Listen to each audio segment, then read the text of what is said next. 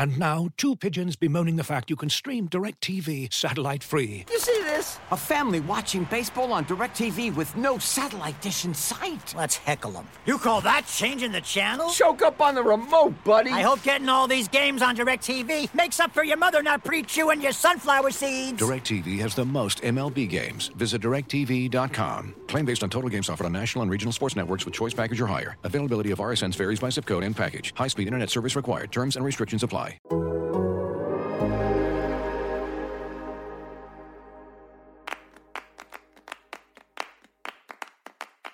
It's been a very, very busy year in the world of North American soccer, so to end it, we are doing our now traditional thing, because we've done it twice in a row now, where we ask each of our 7 full-time staff writers about their favorite story that they covered this year. Today, Jeff Rueter discusses his column about covering the U.S. men's national team's World Cup qualifier against Honduras, which was played in extreme cold in St. Paul, Minnesota. Just exactly where you want to be in February for a World Cup qualifier. Jeff, if you can believe it, covered it outside, and he suffered a little bit, the consequences. He talks about that today. I'm Alex Abnos, and this is Soccer Every Day. All right, I have our staff writer, Jeff Rueter, here with me. Jeff, you have written all sorts of stories in 2022. You've done a lot of work around the World Cup, a lot of work around MLS. You covered MLS Cup. You've written a ton of things about the U.S. national team. But at one point, much earlier this year in 2022, in February, a beautiful time of year in Minnesota, by the way, the U.S. national team came to you at Allianz Field in St. Paul, Minnesota. And you were there for this. And, you know, Jeff, I have to say, I had assumed that everything would be just fine with you attending this game because, as I believe a born and bred Minnesotan, you would be prepared for the extremely frigid conditions to come. However, the piece that you wrote for us that we're talking about today, that you named as your favorite that you did in 2022, says something a little bit different. The headline kind of indicates where we're going with this. The headline is, I survived the coldest World Cup qualifier in U.S. men's national team history. Jeff, you did not have a very good time at this game. Tell me what you wrote about and why you chose this story as your favorite. Well, this was, I mean, I know I say in the piece, was it 9 layers of clothing on me or 10? You said 10, but I believe. 10, that's right, yeah, that's right there in the lead. That sounds right. Because, look, to your point, it's a bizarre time of year to be having a game of any kind outdoors in the state of Minnesota. Yeah. The Minnesota Vikings, who never play football in February because they can't get to Super Bowls, but if they did, it would be in an indoor stadium, of course, whenever they get to the conference finals and all of that sort of stuff. Whenever they host Super Bowls, it's indoors. You build stadiums in Minnesota with the elements in mind if you're going to be playing any sort of games in winter. When the U.S. announced that it would be having its February 2nd, I want to say, qualifier against Honduras played at Allianz Field in St. Paul, Minnesota, it looked incredibly cynical. It looked like an act of just truly, like, it's gamesmanship, but truly on ice. Yeah. You know, you're actually trying to put players who are never playing in these conditions from Honduras into a situation where they're going to be set up to fail, and they ended up doing so. There were multiple players who were treated for hypothermia. A goalkeeper pulled at halftime for Honduras due to the frigidness of the air. And to my surprise, when I arrived at the stadium, I found out that I did not have a space inside of the press box, and I did not have a space inside of the kind of auxiliary room indoors, which U.S. Soccer had claimed, because Allianz Field does have a very small press box, it should be said. Right.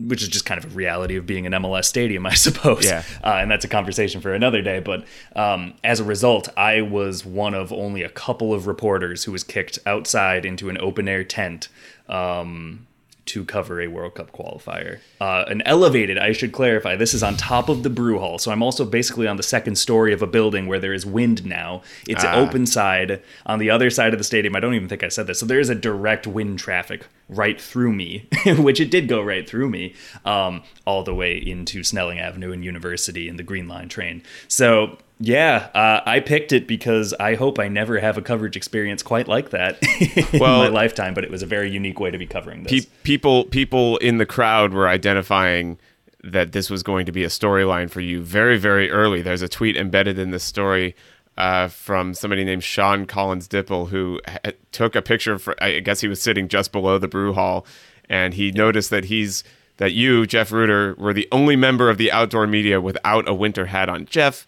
come on, man. Do you know what sucks? Do you want to know what sucks about this? I couldn't put this in the piece because I didn't realize it till 4 days later. Yeah. My hat was slammed in the bottom of my backpack. No! It was there the whole time.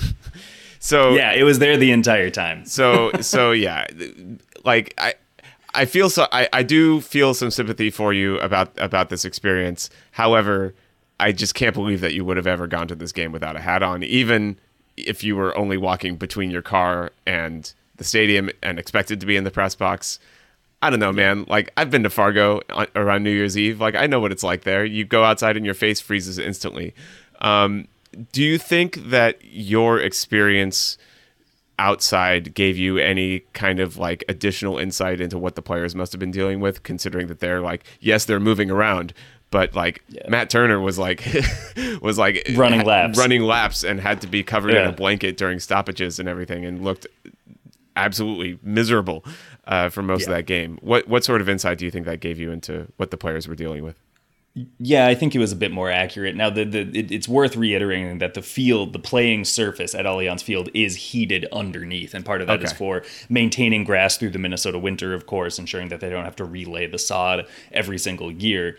But on the flip side of it, it does mean that, you know, the players, you would notice this, and I never blamed them for a second. If a player was injured or just hit, they would stay on the ground for an extra 20 seconds. And I completely understood and respected it. This is like a tried and true house party tactic. If someone has a heated garage in Minnesota, you will sit on the ground, you will look chivalrous and say, no, I don't need a chair, don't worry about it, someone else can take it. Really, you're just trying to warm up a little bit more. This, again, all of this could have been avoided.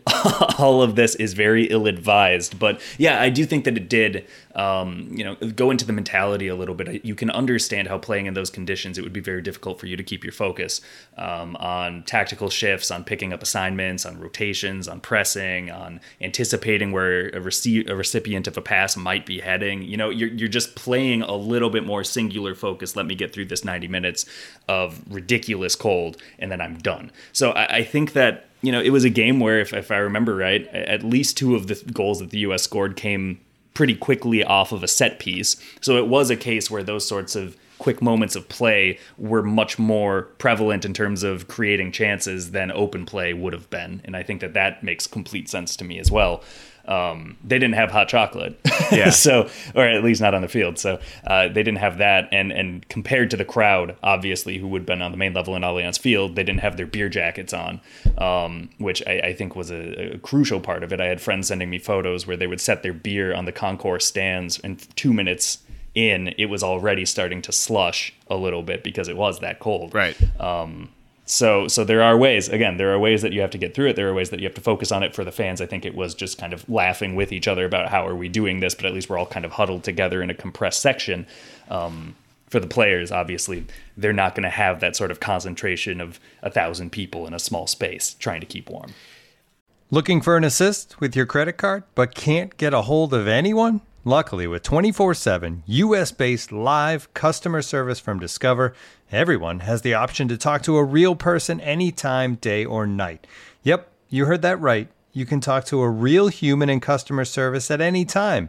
Sounds like a real game changer if you ask us. Make the right call and get the service you deserve with Discover. Limitations apply. See terms at discover.com/creditcard. Looking for an assist with your credit card but can't get a hold of anyone? Luckily, with 24/7 U.S.-based live customer service from Discover, everyone has the option to talk to a real person anytime, day or night. Yep, you heard it right. You can talk to a real human in customer service anytime. Sounds like a real game changer, if you ask me. Make the right call and get the service you deserve with Discover. Limitations apply. See terms at discover.com/creditcard. I don't think we're going to see another game quite like that one for a long time. At least I hope not. I would hope. I believe the term that was used over and over by you and Sam and Paul and everybody that covered this game in person was manufactured adversity. It was completely unnecessary. And yeah, the U.S. won the game, but they really didn't need to put the game in that location at that time of year. But having said all that, Is there anything about the story or your experience covering the game that day that you'll think back on as you continue to cover the league, Minnesota United, the U.S. national team in 2023, or even beyond that?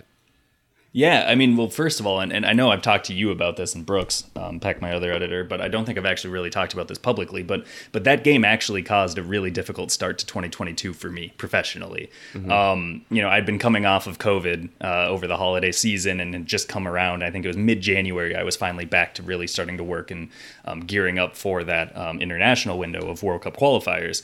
And I'd had brain fog with it. I have some chronic lower back issues, and so it aggravated some of those. But that experience in the cold kind of restarted my brain fog. And it really took until May for me to really start putting pieces together in a way that I'm used to, in a way that the publication, frankly, has become used to me putting pieces together and writing. So it really did impact me a lot this year. It made for difficult. I'm still in occupational therapy, getting my back to 100%. It's pretty ridiculous. I don't know if U.S. Soccer offers hazard pay, but maybe even if I'm not on their payroll, they should. But I think that if you look at it moving forward, I think it does remind a writer to not only pay attention to what's going on the field, because I think often the best stories, and this is something that we kind of have lost sight of, or we had to lose sight of it for better or for worse during the first year and a half, 2 years of the ongoing coronavirus pandemic, in the sense that you can't see the crowd on a TV broadcast often, except for what they show you. So you'll see the sign, you'll see this one person celebrating, but you don't get a sense of stadium atmosphere. You don't get locker room access after the game where you're able to see what players are really vibing, who controls the music, who's struggling, those quick questions, all of these sorts of things. It was, I guess not a trial by fire, more of a trial by ice, but it was a sort of reminder of all of these other factors at play that make covering sports such a joy and can make it such a unique experience from my perspective of it as a writer, to be able to incorporate all of those things. And so then when you go in and you look at covering MLS Cup, as I did in November, and covering some other, getting ready for the World Cup and all these other things, those sorts of anecdotes really make a piece stand out. And I think that that's something that The Athletic has tended to do incredibly well over its short history to date. But it is something that was missing during the Zoom era and the TV broadcast only era of it. So I think that, for better or worse, that was the reintroduction to reminding myself that these sorts of things are important for story. And I think that's also part of why this became my favorite story of the year. Yeah, certainly a very different temperature environment than it was for MLS Cup in nice, sunny, amazing Los Angeles. Jeff, no kidding. Jeff, great work on this story. It'll be linked in the show's description. Look forward to more on-location stuff from you in 2023. And I don't know, happy holidays, man. I'll see you next year. Sounds great.